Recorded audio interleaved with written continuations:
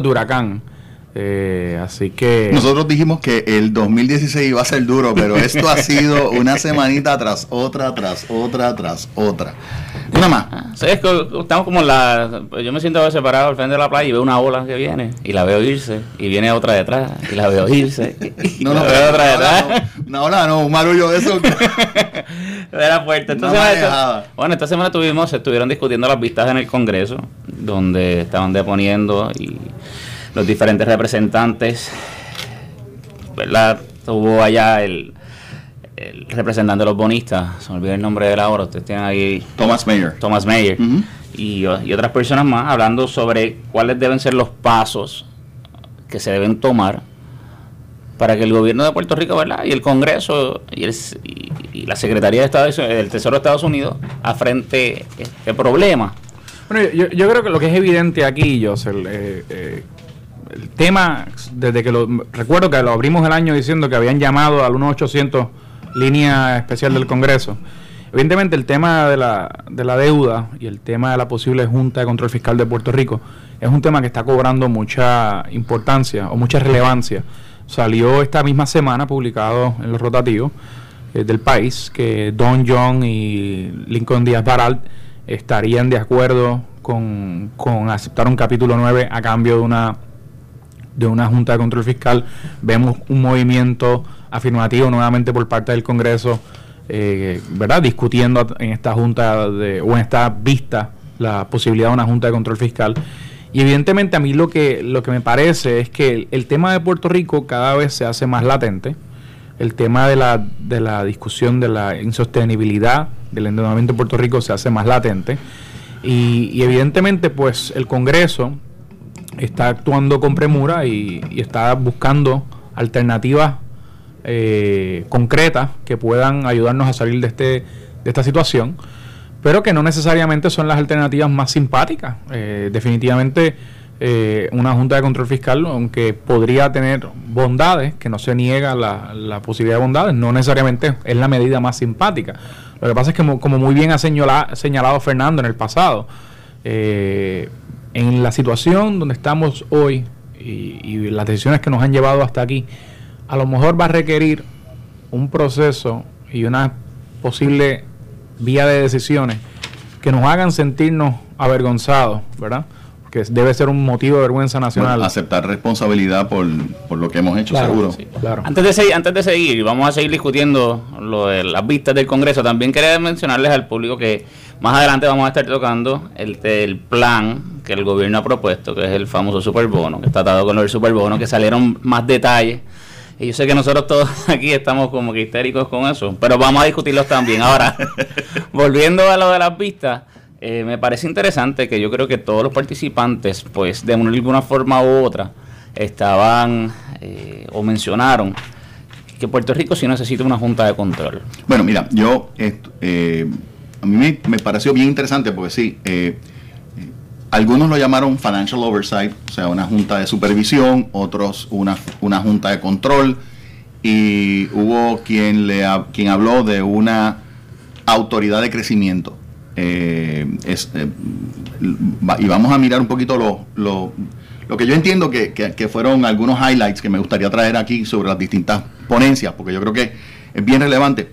Y yo que he seguido muy de cerca el proceso, comienzo a ver atisbos de consenso, que es lo que tú estabas mencionando. O sea, comienza a haber una opinión generalizada de que sí, que el mecanismo de control, el mecanismo de supervisión, pues yo creo que hace falta. Y quisiera resaltar algunos de los elementos de los testimonios vertidos y las participaciones, y en orden de participación, o sea, solamente en orden de participación.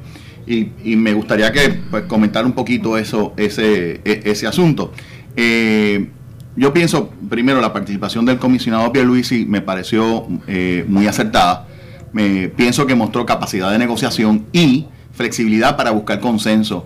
En las declaraciones anteriores él se había expresado en contra de un Financial Control Board por razones que yo creo que eran ampliamente conocidas, el impacto al autogobierno de Puerto Rico, o sea, la deficiencia democrática, que es lo que Ignacio aquí siempre ha estado defendiendo, y la ausencia de asistencia económica, pues porque no se miraba, no se veía una disposición del gobierno norteamericano a de alguna manera apuentar, incentivar, inyectar capital de vuelta. Y yo creo que inteligentemente esa postura ha comenzado a cambiar en la medida en que él comienza a ver una apertura en el Congreso sobre el nivel de asistencia económica y reconoce, que eso yo creo que es bien importante, la total falta de credibilidad del gobierno de Puerto Rico en toda su divulgación financiera. Los puntos que a mi juicio deben resaltarse de sus posiciones, de sus exposiciones, son que él visualiza a la Junta como un ente que asista a Puerto Rico en el proceso presupuestario para asegurar su cumplimiento y divulgación de información financiera. Eso suena como un poquito un supervisory board, ¿verdad? Claro. Segundo, y ahí va empezando a mejorar la composición, ¿no? Se empieza a visualizar mejor su estructura. El lenguaje que tenga la capacidad de nombrar un comité mediador que busque un acuerdo consensuado de las deudas de los distintos emisores, que sea sustentable, justo y que pueda ser confirmado por la Corte en el capítulo 9. Esto es una idea que nosotros en programas anteriores habíamos hablado, que nos parecía, o por lo menos a mí me parecía, y yo creo que ustedes compartían esa idea, nos parecía razonable el acceso a un capítulo 9, pero mediado por la Junta de Control Fiscal, para que esa Junta de Control Fiscal de alguna manera fuera algo así como un árbitro. Un árbitro, claro, y que no fuera simplemente salir a buscar la protección del capítulo 9, y como yo lo he descrito, porque el que lo ha descrito así he sido yo, como primera arma ofensiva contra los acreedores. O sea, la constante amenaza que se ha escuchado, ¿no? A los acreedores. Y de hecho, prácticamente, y disculpa que te interrumpa, ¿sí? Pero yo creo que esa era la nota central de pedir el capítulo 9, tener un arma de negociación, decirle, bueno, si no me aceptan mis términos, pues no te pago. Exacto. Entonces, si no me aceptas lo que estoy diciendo, te vamos a corriendo del capítulo 9 y vamos a vernos allí.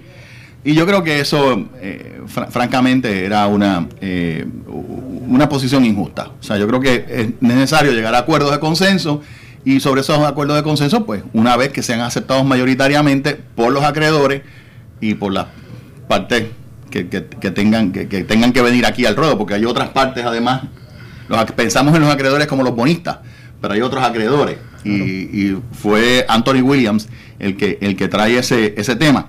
Entonces, bueno, básicamente acceso al capítulo 9 una vez haya un acuerdo consensuado y mediado. Eso me pareció muy bueno.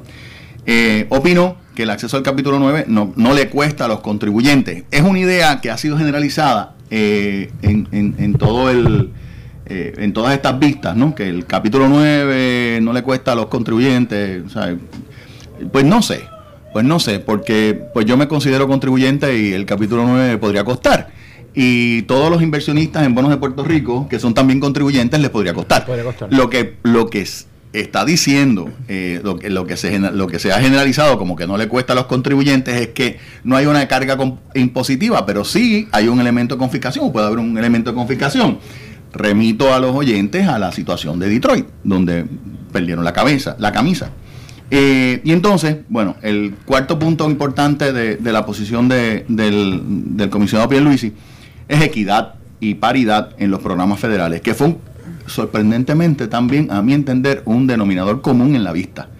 Y ahí se habló de los programas que ya hemos hablado en el programa anteriormente, el Earned Income Tax Credit, los estímulos a los programas de niños, salud, etcétera. O sea, esos programas comienza entonces a decirse, ok, tenemos que darle cierto nivel de equidad en el trato a Puerto Rico en estos programas. Esa fue la posición. Una de las cosas que a mí me pareció bien interesante es que tanto Pierluisi como muchos de los otros representantes que estuvieron deponiendo, pues dialogaron sobre de que si Puerto Rico sería Estado, quizás no estaríamos en esta posición, porque tendríamos un poco más de responsabilidad y otras ayudas adicionales. Y eso me pareció interesante, porque nunca había escuchado que se había dialogado ese punto dentro de, ¿verdad? A mí me sorprendió porque ese tema específicamente lo trajo Simon Johnson, que fue ex economista en jefe del Fondo Monetario Internacional, Y recuerdo a los oyentes que la señora Krieger también fue ex economista en jefe del Fondo Monetario Internacional. Entonces, pues, se trae como yo creo que un poco como contraparte. A mí lo que me parece interesante de todo esto, y por qué yo le veo sentido que para el Congreso sea la Junta de Control Fiscal una herramienta para ellos lógica. Si miramos en perspectiva, las transferencias federales en Puerto Rico representan alrededor de un 20% de los ingresos del fisco. Entonces, si yo soy el gobierno federal, yo inmediatamente digo, hombre... Bueno, las transferencias federales en Puerto Rico... En su totalidad. En su totalidad están en torno a los 21 mil millones. O sea, es una cantidad enorme. No estamos hablando... si hablas exclusivamente de las transferencias a los individuos, estamos hablando en torno a los 12. Claro. Pero si entonces estamos hablando de las subvenciones en programas federales, becas PEL, todo ese tipo de cosas, pues llega como en torno a los 20. Sí, que ahora lo estamos discutiendo la semana pasada. Sí. Pues... más aún, eso abona más a la línea que quiero dar. O sea, tres cuartas partes del presupuesto consolidado. Si realmente vemos en perspectiva la cantidad de dinero que los federales, de una manera u otra, están inyectando al país, pues obviamente la pregunta lógica que yo me haría si yo fuera el gobierno federal o miembro del gobierno federal es, caramba, ¿cómo es posible que yo le estoy inyectando todos estos dineros, ¿verdad? Unos son beneficios adquiridos, otros no. Pero independientemente de eso, es una cantidad de dinero significativa y aún así este país o ese territorio tiene unos problemas fiscales tan grandes. Pues obviamente eso levanta unas dudas, porque no tan solo es la cuestión ¿verdad?, del sobreendeudamiento, que es evidente, sino la cuestión administrativa y la cuestión de la transparencia y la cuestión del accountability o la rendición de cuentas, que de hecho yo creo que en alguna medida lo que ellos quisieran aumentar imponiendo o proponiendo una Junta de Control Fiscal es posiblemente el factor de la accountability, de la rendición de cuentas, y de que pueda haber una fiscalización efectiva. Por hecho, y prácticamente lo que Johnson pues dijo fue que si Puerto Rico tuviera acceso a los programas federales que tienen los estados, no estaríamos aquí. Eso dices en paridad. En paridad, sí. Y Simon Johnson se hizo eco de esa posición, porque dijo, si Puerto Rico fuera estado, no estaría en esta posición por los contrapesos, poderes y participación inherentes a la estadidad.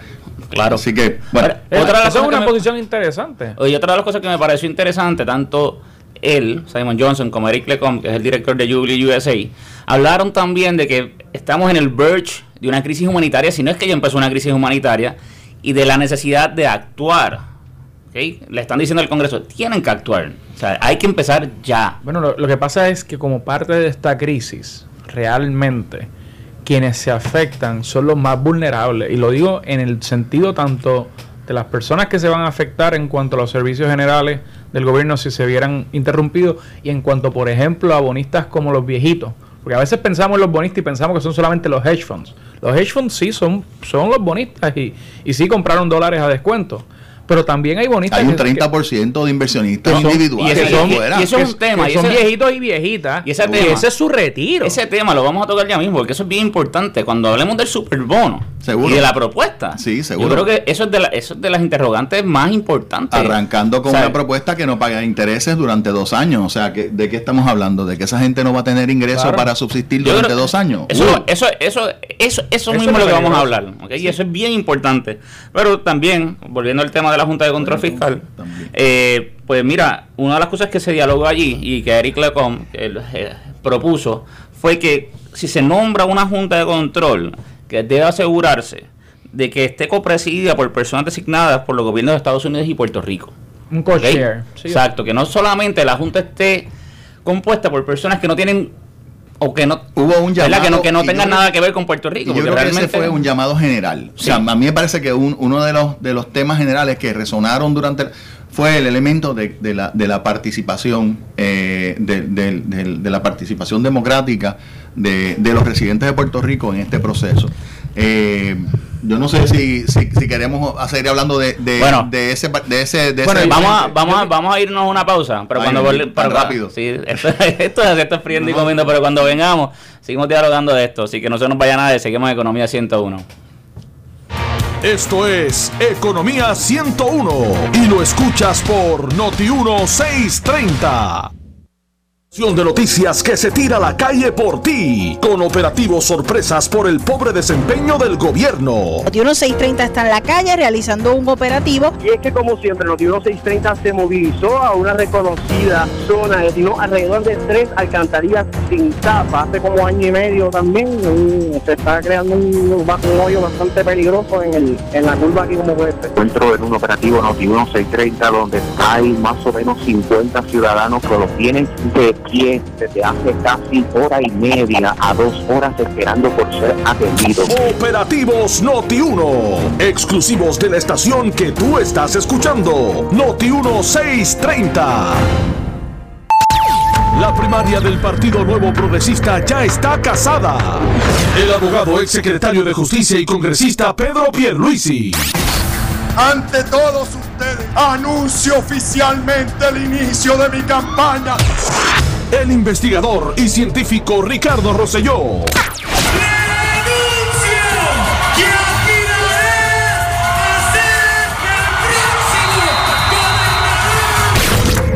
Noti1 630 tendrá todos los detalles de la primaria entre Pedro Pierluisi y Ricky Rosselló. Las primarias y las elecciones del 2016 son de Noti1, donde rompe la noticia Noti1. Esto es Economía 101 y lo escuchas por Noti1 630. Muy buenas tardes, seguimos aquí en Economía 101. Mi nombre es Yusel González y estábamos discutiendo las vistas congresionales o las vistas que se discutieron en el Congreso sobre Puerto Rico durante la semana pasada. Antes de irnos estábamos hablando de uno de los deponentes, que es el director de Jubilee USA, Eric LeCompte, quien fue enfático en que cuando se actuara de una manera pensando en el pueblo puertorriqueño. ¿Okay? Yo creo que él hizo comentarios a favor de establecer de una junta de overview, ¿verdad?, de supervisión fiscal, pero teniendo en cuenta que esa junta, si salía una junta, debía estar compuesta por personas y copresididas por personas que estuvieran en Puerto Rico y que representaran los intereses del pueblo de Puerto Rico. Yo creo que lo más importante de la ponencia del señor LeCompte es el lado humanitario, que él enfoca muy bien en su ponencia, que es un rostro que a veces pues se pierde en toda esta discusión de los números, que son importantes, porque evidentemente esto es cuestión también de matemática, pero hay un lado humano detrás de todo esto que no podemos perder de perspectiva, que esta crisis, de una manera u otra, tiene una incidencia en vidas humanas. O sea, no se trata de meramente que le estamos cortando unos fondos a unos bonistas que están en el éter. O sea, estamos hablando de que las decisiones que se tomen aquí en adelante, que yo creo que fue una de las ideas que trató de traer Fernando al principio, cuando digo, bueno, que no le cuesta al erario, que no le cuesta a los contribuyentes, pues no necesariamente es correcto, porque si hay una confiscación de bonos o hay una confiscación o un recorte en, ¿verdad?, de principal o de interés, le va a costar, pero también se refleja en la preocupación, que yo creo que también fue bastante clara, no voy a decir unánime, porque algunos deponentes no trajeron el tema, pero sí la mayoría de los deponentes fue cauteloso al señalar que, bueno, detrás de todos estos números, como tú dijiste, hay gente.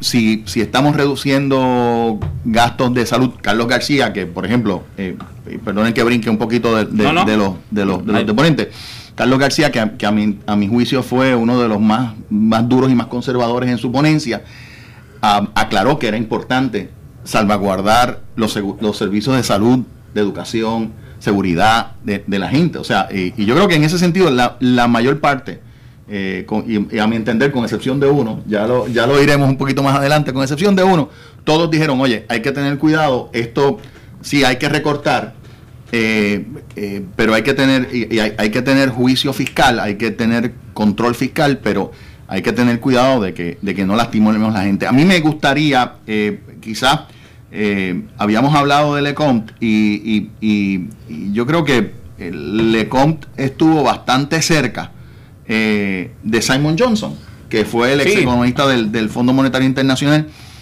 Entonces, a mí me dio mucha gracia me estuvo súper cómico.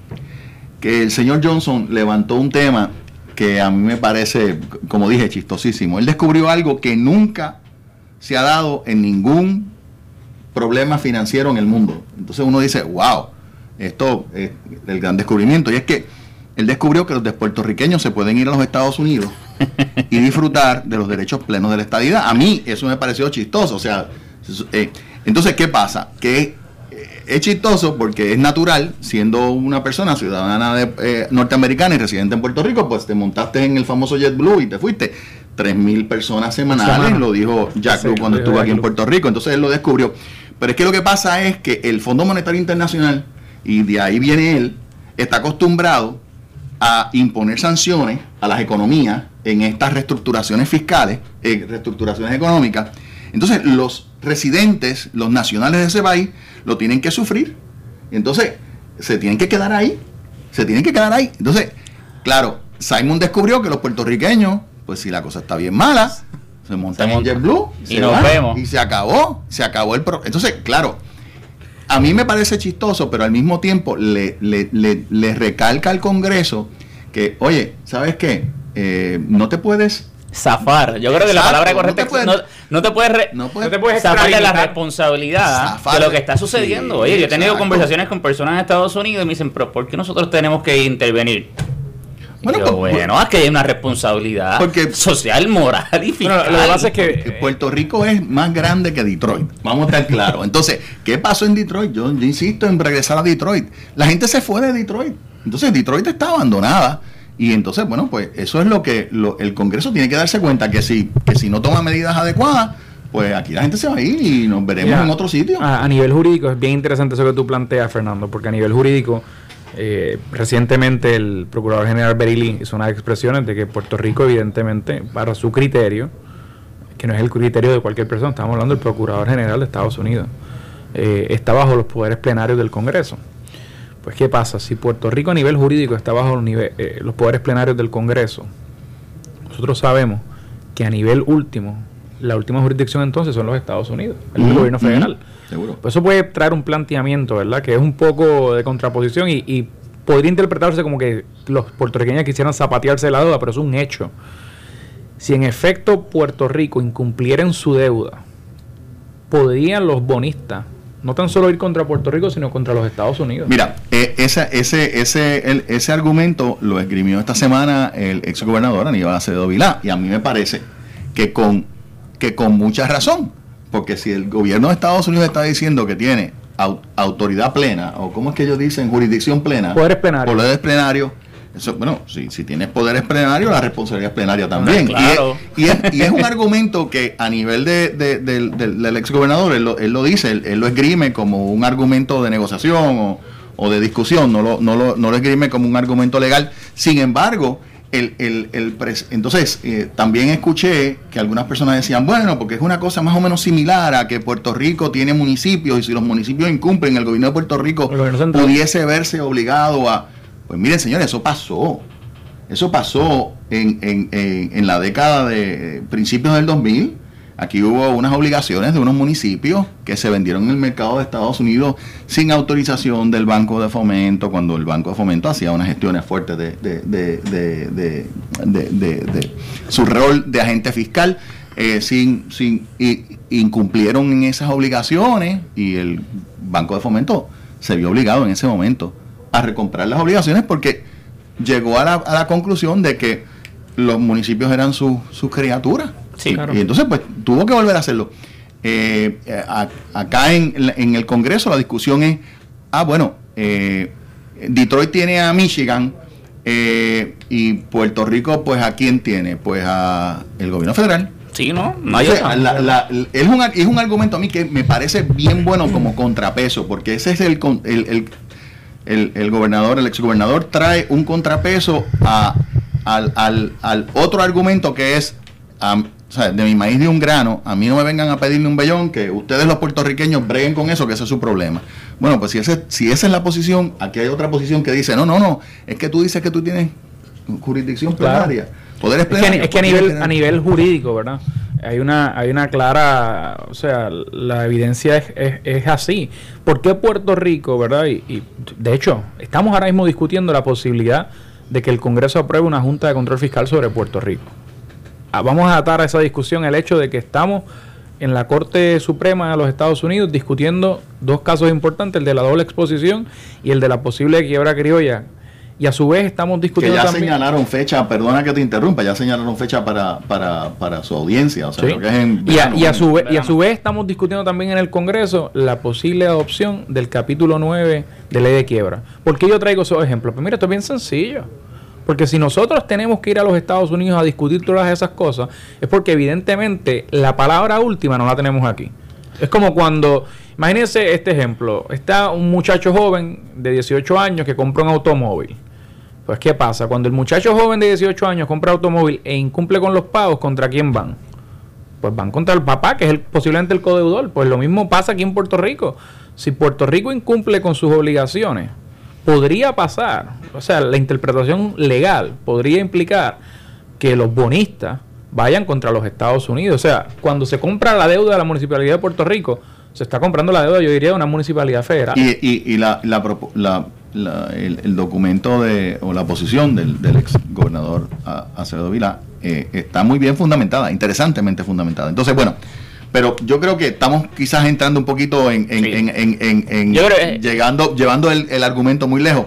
Volviendo otra vez al tema para terminar con la conclusión, la posición de Simon Johnson instó a que se consiga una resolución para marzo. O sea, la presión está ahí de conseguir un mecanismo y resolver, porque él dijo, de otra forma, las pérdidas para todos serían mayores. Y yo creo que en general esa fue la actitud de todos los deponentes hacia el Congreso, y también la actitud, yo creo que de la mayoría de ellos. El senador, el speaker Paul Ryan ha dicho que para finales de marzo vamos a tener algún tipo de medida, algún tipo de disposición para empezar a trabajar. Esto hay que empezar a trabajar ya.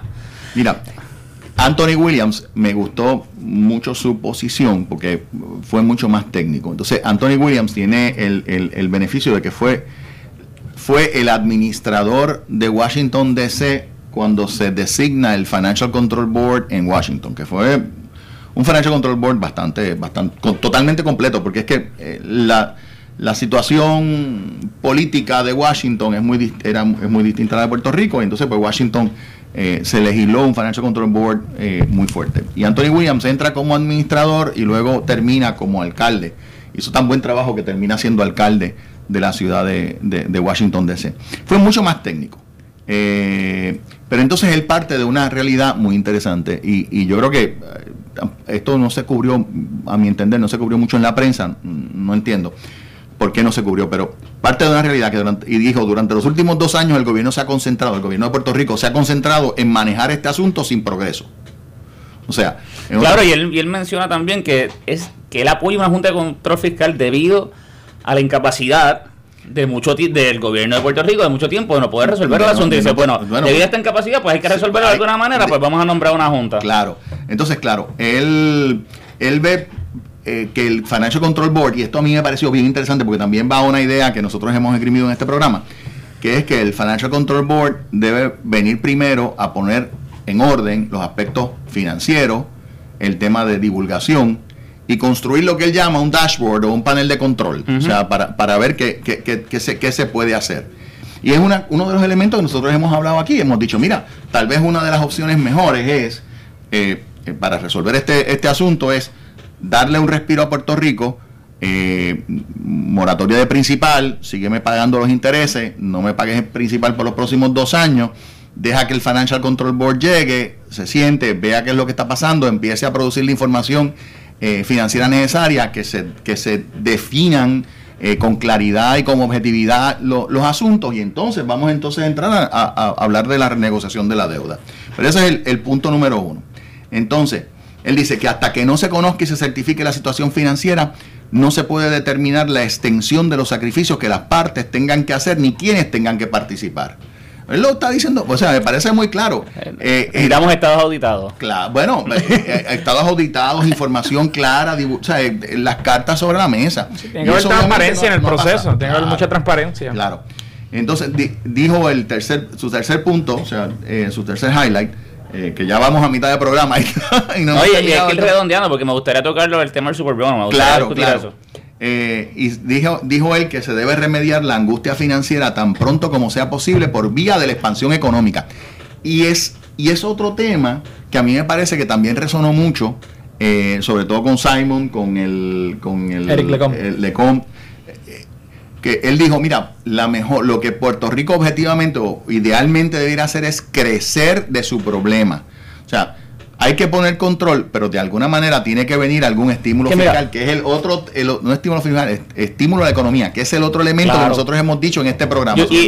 Y eso es bien importante. De hecho, ahorita estábamos hablando con uno de los economistas tops en este país, que es el doctor Juan Lara.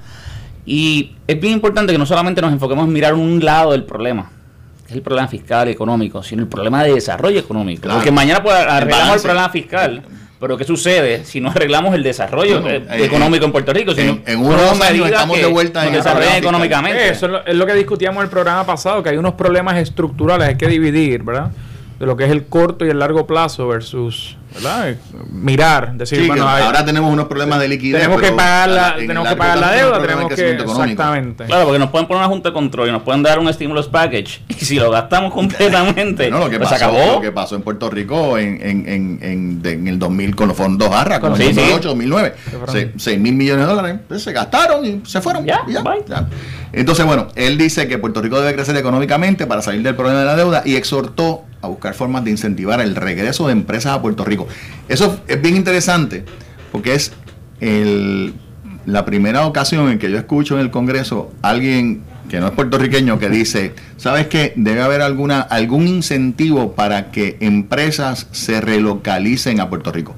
Y Carlos García presentó un plan, pero yo creo que no es tan importante. Eso sería bueno, de hecho, los detalles del plan, sino a mí me lo parece importante es que, oye, hay un reconocimiento de que de alguna manera hay que incentivar a que las empresas vuelvan a Puerto Rico, generen empleo, aumente el ingreso y por lo tanto los recaudos fiscales sean mayores. Claro, y que volver a traer a los inversionistas a Puerto Rico. Hay que desarrollar. Volver a hacer a Puerto Rico atractivo y de hecho actualmente se están negociando. Redondeando porque quiero entrar al tema del plan de gobierno con este superbono. Bueno, déjame, antes de que tú entres al superbono, decir unas palabras aquí, porque aunque yo creo que es muy importante que se esté discutiendo la posibilidad de una junta fiscal, yo creo que en efecto yo favorecería una junta de supervisión fiscal y yo no quiero, ¿verdad?, que dejemos de discutir eso o que lo dejemos pasar, porque yo creo que eso es una posición clave en cuanto a lo que el pueblo de Puerto Rico y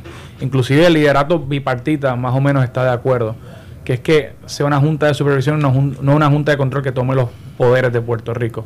Pero y si cuando tú me hablas rapidito, 2 minutos para entrar entonces quizás a lo de el superbono, pero cuando tú me hablas de una junta de supervisión fiscal, ¿a qué te refieres? Mira, yo no tendría como puertorriqueño ningún problema con que haya un grupo asesor o un grupo independiente que tenga, ¿verdad?, la capacidad de auditar y la capacidad de ofrecer alternativas a los puertorriqueños. Inclusive, si por ejemplo quieren tomar control y fiscalización sobre los fondos federales, no tendría ningún problema, o inclusive si ofrecen algún paquete y lo quieran fiscalizar, tampoco tengo ningún problema.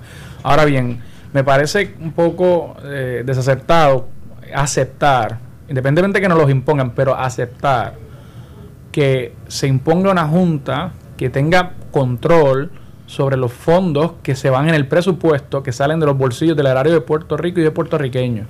En ese sentido, claro, es una postura como puertorriqueño, pero independientemente de, el Congreso va a actuar y va a hacer lo que ellos entiendan correcto. Sí, bueno, yo creo que ya en marzo, entre marzo y abril, ya tendremos un panorama más claro. Ahora, entrando un poco más a lo que sucedió en la semana también con lo del superbono, Fernando, ¿qué te opinas de eso? Bueno, mira,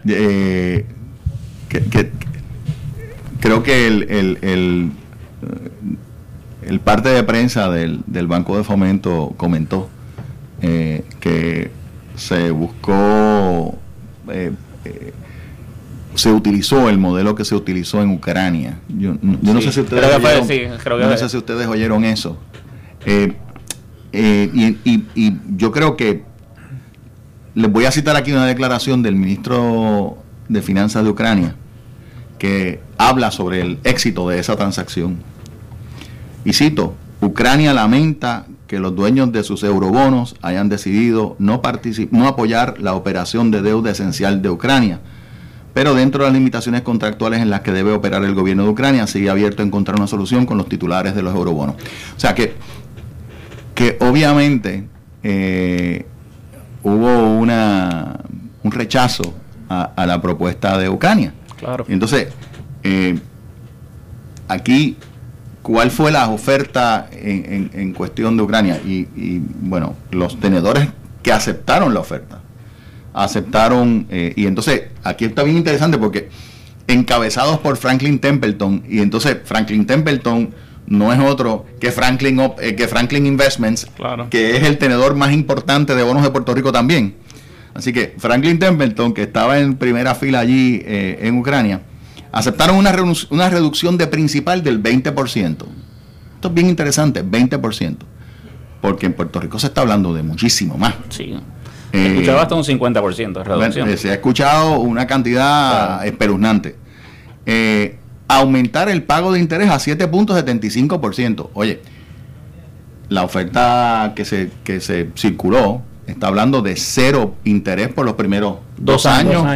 Casi en la mitad de la deuda, en la otra mitad, 0. Ahí hay unos puntos que vamos a entrar ahorita que a mí me preocupan un poco por adelante. Y entonces, habla de la extensión de 4 años de vencimiento.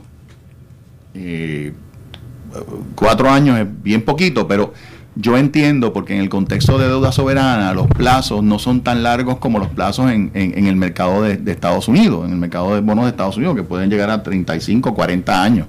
45 años se han visto bonos en los Estados Unidos. En los mercados de deuda internacional, pues los vencimientos son mucho más cortos, 10 y algunos países con capacidad excelente, pues llegan a unos 20 años. Y pagos anuales ligados al crecimiento económico futuro de Ucrania medido por el Producto Interno Bruto. La oferta del bono de crecimiento que presenta el gobierno de Puerto Rico, y después entramos en un poquito más en cómo se estructura la transacción. Claro. Pero sí, los pagos futuros de una parte de los bonos que propone el gobierno de Puerto Rico estarían ligados a 1% del crecimiento del Producto Nacional, de los ingresos del gobierno, no del Producto Interno Bruto, de los ingresos del gobierno, a una participación, creo que es del 25%, si mal no recuerdo. Pero otra vez, no son 4 años, es un bono a 35 años. Estamos hablando del Growth Bond. Exacto. Es un bono de 0%, es un bono de 7.75%. Sí, y aparte de eso, por los primeros 10 años ese Growth Bond no coge ningún tipo de pago. No coge ningún tipo de intereses. El Growth Bond no coge ningún tipo de intereses, punto. No, y eso sí que a mí me preocupa un montón. Claro, pues estamos hablando que tenemos 2 tipos de bonos. Uno que es el Growth Bond y otro es el bono base o el Base Bond. Y el Base Bond, por los primeros 2 años, no recibe ningún tipo de interés o un pago de interés. Ningún tipo de Bueno, y yo creo que como esto se llama Economía 101, vamos a hablar de un concepto básico de finanzas. No sé si tenemos que ir a pausa. No, todavía estamos bien. Ok. A un concepto básico de finanzas. Y es que el valor al presente de una cantidad en el futuro es mucho menor. En otras palabras, si usted va a recibir $100 de aquí a 10 años, esos $100 hoy valen menos. ¿Por qué? Porque usted, teóricamente, si tuviese ese dinerito, el dinerito que sea, qué sé yo, vamos a decir, por ejemplo, esos $75, y los tuviera hoy en sus manos, usted lo puede invertir y ganar intereses poco a poco, hasta llegar a $100 en el futuro. Eso es un concepto de valor presente. Yo no sé si estoy explicando bien que piensen ustedes que los oyentes entienden. Y para que tengan una idea, esos $100 más o menos se disminuyen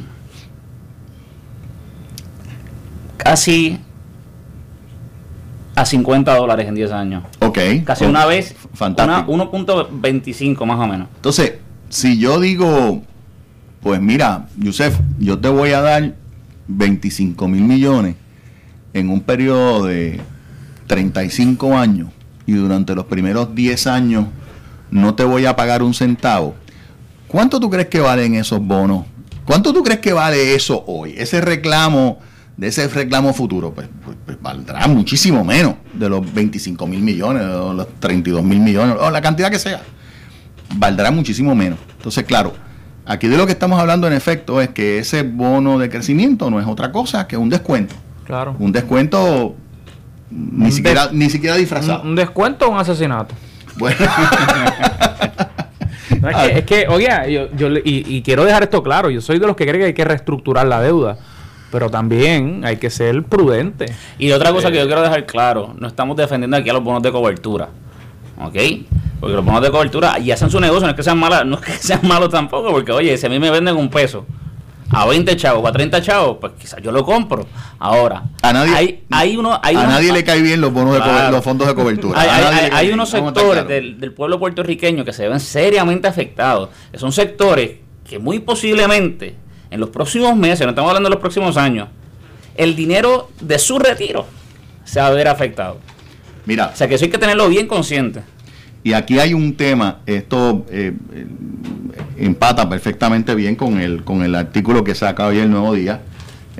Su reportero José Delgado presenta el artículo o escribe el artículo. Y en él dice específicamente, y cito, Acosta Febo aceptó asimismo que como que regla general es cierta la advertencia que han hecho algunos expertos como el economista Carlos Colón de Alma en el sentido de que están principalmente en el mercado local los bonos que más van a perder con la reestructuración. Entonces, esto lo está diciendo Melba Acosta, no, y el propósito la presidenta del Banco de Fomento. El propósito es claro, es que muchos de los tenedores de bonos en Puerto Rico compraron esos bonos a dólar. Claro. No lo compraron a descuento. Claro. Entonces quien se afecta somos nosotros. Sí, la mayoría de los inversionistas puertorriqueños compraron a 100 centavos el dólar. Claro. No son especuladores. Entonces, claro, ese ahorro se va a perder. Y aquí viene la advertencia que hemos estado haciendo en este programa. O sea, ¿de qué te vale reestructurar la deuda, descontar, si al final tú lo que vas a coger es vas a acabar de descapitalizar a los puertorriqueños, la economía de Puerto Rico? Y entonces, ¿con qué te vas a quedar? Porque, oye, mira, JetBlue está ahí. Yo lo digo, lo digo a un tono serio. Yo, ¿verdad? Siempre que me siento a hacer un negocio, digo, mire, un negocio que es bueno para mí y bueno para la persona con la que lo estoy haciendo. Y yo, con todo el respeto al gobierno y a sus autoridades, pero tengo que decir que mi criterio, este negocio para mí, para quien único suena bien, es para el gobierno. Así que evidentemente a mí no me sorprendería que los bonistas se nieguen a participar voluntariamente de este proceso, porque las condiciones en las que se ofrece este proceso de negociación son muy onerosas. No obstante, y lo dejo claro porque esta es mi posición, yo estoy a favor de que se reestructure la deuda, pero tiene que ser una negociación donde ganemos todas las partes, y eso es posible. Sí, se puede llegar a unos buenos entendidos, lo que pasa es que tiene que haber una buena voluntad. Sí, yo creo que el descuento radical que está persiguiendo esta propuesta es francamente inaceptable. Y yo sí creo que hay la mejor disposición en los acreedores. Y cuando hablo de los acreedores, hablo de probablemente los acreedores financieros. O sea, no estoy hablando ahora de los individuos en Estados Unidos que adquirieron estos bonos. O sea, yo creo que ellos van a contribuir. Los más difíciles de convencer probablemente son los inversionistas financieros.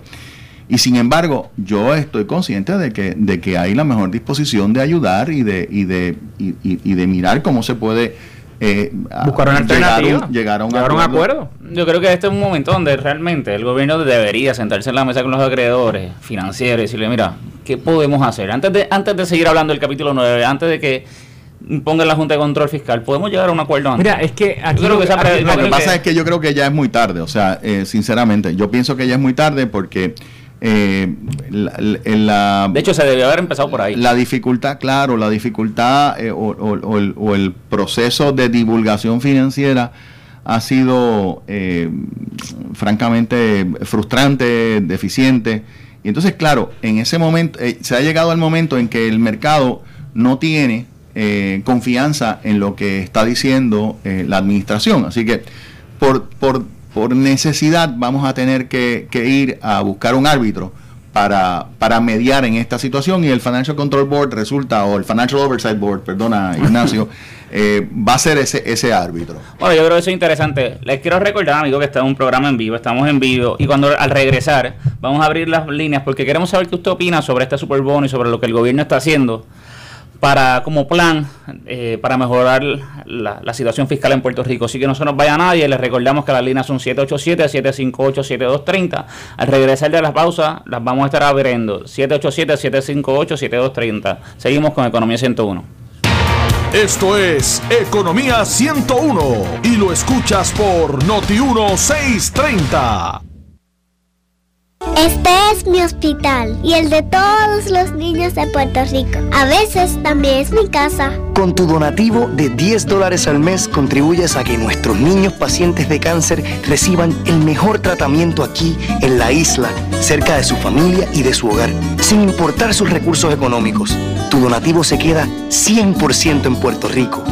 Conviértete en un capitán de nuestros niños. Entra a fundacioncap.org y haz tu donativo hoy. Mi esposo bebe con amigos después del trabajo, bebe en la casa a la hora de la cena y un poco más cuando miramos la televisión. Una orientadora me recomendó que asistiera a grupos de familia Al-Anon. No quería ir a Al-Anon, pero me alegra haber ido. ¿La bebida de alguien le causa dolor?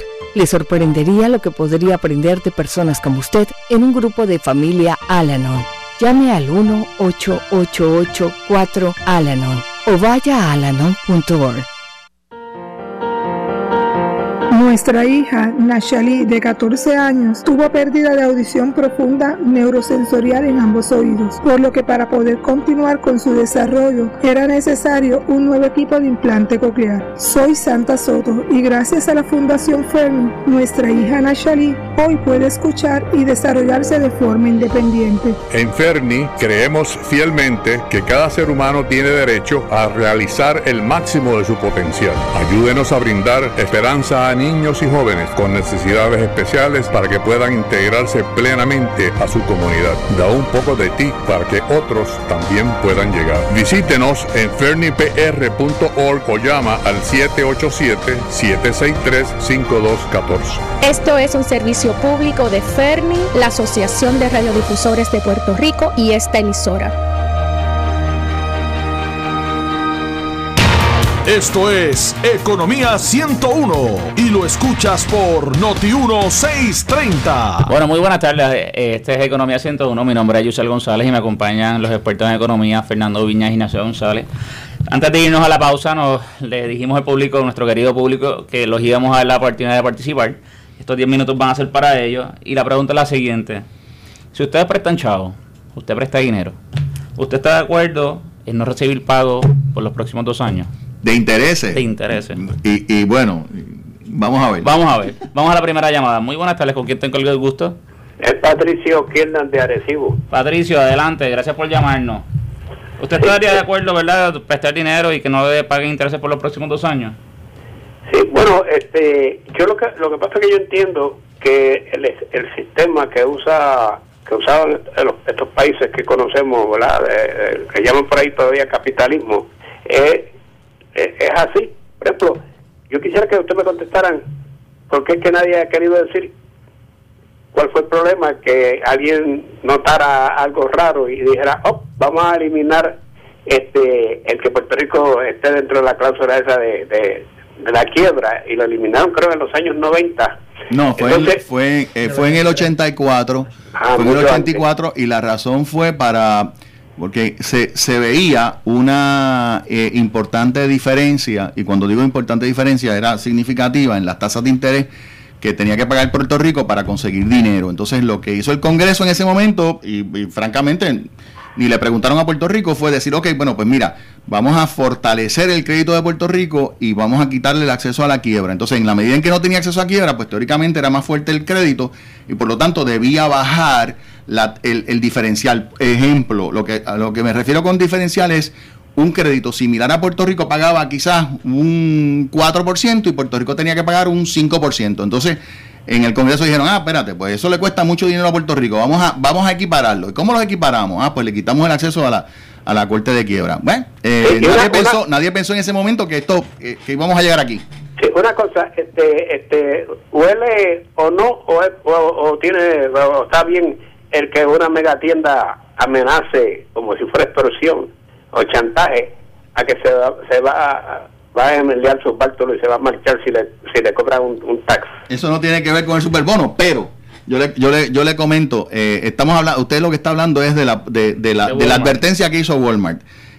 Las decisiones de inversión de capital las toman las empresas. Yo no voy a entrar en si es bueno o es malo. O sea, Walmart tiene que decidir dentro del contexto de su negocio y de las ganancias que produce ese negocio si es bueno quedarse o no quedarse. Pero ellos hicieron un análisis para establecerse en Puerto Rico, ¿verdad? Obviamente. Claro, hizo un análisis para establecerse en Puerto Rico, hace un análisis para mantener su operación en Puerto Rico y si la rentabilidad, o sea, las ganancias que ellos esperan de tener una operación similar en Puerto Rico, porque acuérdense que ellos pueden tener operaciones donde ellos quieran, pues deciden que no les gusta porque no es comparable con la rentabilidad que tienen otras operaciones, pues tendría que irse.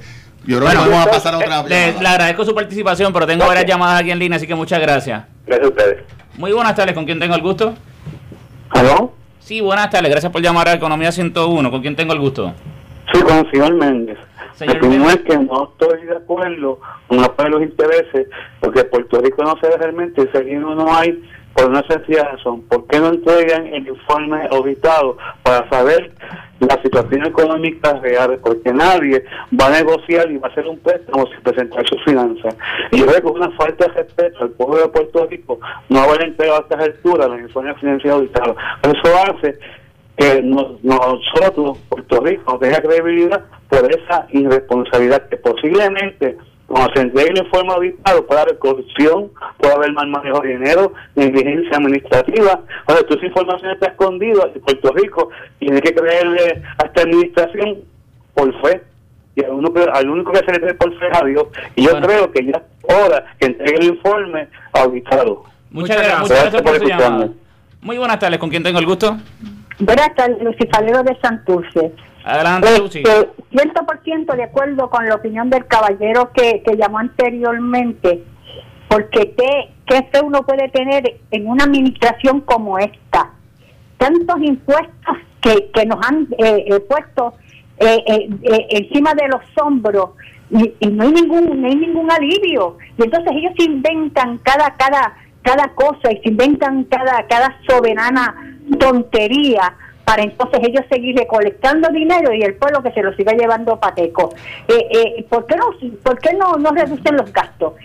Nombrando personal en las agencias de gobierno, en acueductos, en energía eléctrica, en obras públicas, en todas esas agencias nombrando cantidad de empleados y ayudantes del ayudante, y entonces subiendo el presupuesto, entonces siguiendo dañando la credibilidad del pueblo, porque como dijera el compañero anterior, los informes auditados ni aparecen ni en los centros espiritistas, no aparecen en los centros espiritistas los informes auditados.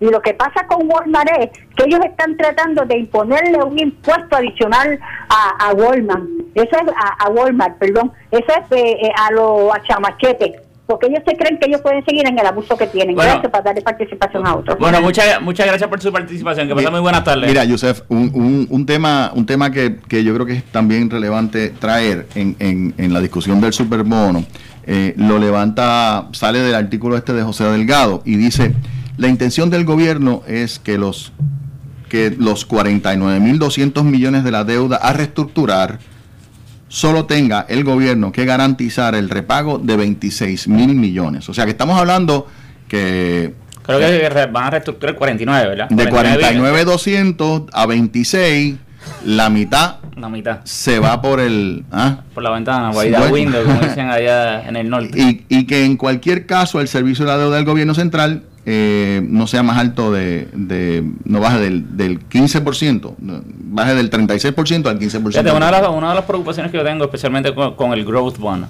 es que no está garantizado. Depende del crecimiento económico que pueda tener Puerto Rico. No es que yo no tenga fe que vamos a tener un crecimiento económico, pero si tú me estás quitando la mitad de mi inversión y poniéndola en un instrumento que depende de que si esto mejore o no, yo estaría bien preocupado, porque te estoy dando la mitad, o sea, Mira, hay un concepto, esto se me parece un concepto bien similar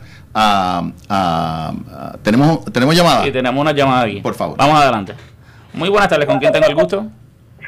Sí, muy buenas tardes. Le habla Madeline Milagro de Guaynabo, Puerto Rico. Saludos a todos. Gracias, Madeline. Ese panel tan importante para nosotros, lo que estamos acá analizando como pueblo, ¿verdad?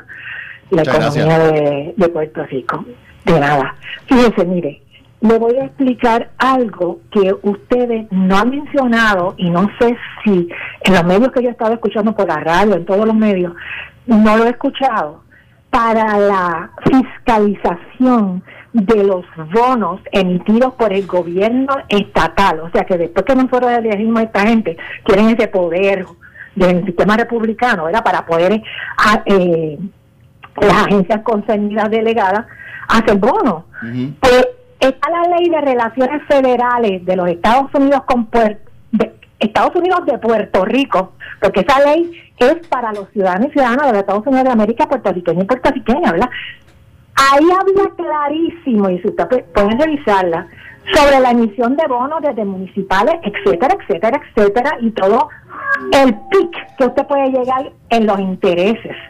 Y aparte de que tiene que sumarlo junto con la Constitución de Puerto Rico y la de los Estados Unidos, lo que se refiere a esas limitaciones jurisdiccionales, o sea, estamos hablando de que no es lo que le parece un bonista o lo que le parece a un político partidista de turno, sino es lo que está establecido constitucionalmente, que es el mandato básico. Igualmente en lo de Walmart, ahí dice en la Constitución de Puerto Rico, Madeline, tengo un poquito de tiempo, sí que te agradezco, sí, ya estamos acabando el programa, pero pues gracias. Pero gracias por compartir con nosotros. Gracias por atenderme. Cómo no, muchas gracias.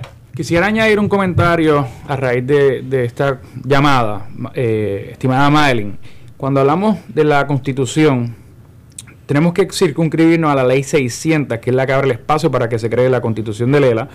Esa Ley 600 contempla dos partes. La primera parte es la Constitución, la segunda parte es la Ley de Relaciones Federales, que contempla lo que fue la Ley Foraker, que fue la primera ley que estableció los Estados Unidos en Puerto Rico en el 1900, y luego la Ley Jones en el 1917, porque la Foraker siendo la primera no es derogada por la Jones siendo la segunda, y la Jones no es derogada por la 600, así que se contemplan esas dos leyes en la segunda parte de la Ley 600. Y entiendo que en esa Ley Jones es que se autorizó a Puerto Rico, que el Congreso autorizó a Puerto Rico a imponer sus impuestos y emitir deuda. Correcto. Entonces, el concepto que trae la persona que llamó habla quizás de la restricción constitucional al límite constitucional. Eso ya es la Constitución de Puerto Rico. Eso es lo que le llaman el debt ceiling. Ahora, esa es la Constitución de Puerto Rico, el artículo 6. Yo creo que eso es importante. Llegamos a una parte bien triste del programa. Que se acabó. Y es que se acabó, ya no da parte. Oye, pero demasiado Tenemos corto. el cuadro lleno ahora mismo. Le queremos agradecer a todos los radioescuchas, pero lamentablemente no tenemos tiempo para más. Yo creo que ha sido un programa interesante y vamos a seguir discutiendo los temas importantes económicos de Puerto Rico el sábado que viene a las 1 de la tarde. Así que gracias por escucharnos. Buenas tardes. Que pasen buenas tardes. Yo felicito a Noti1 por su labor fiscalizadora y que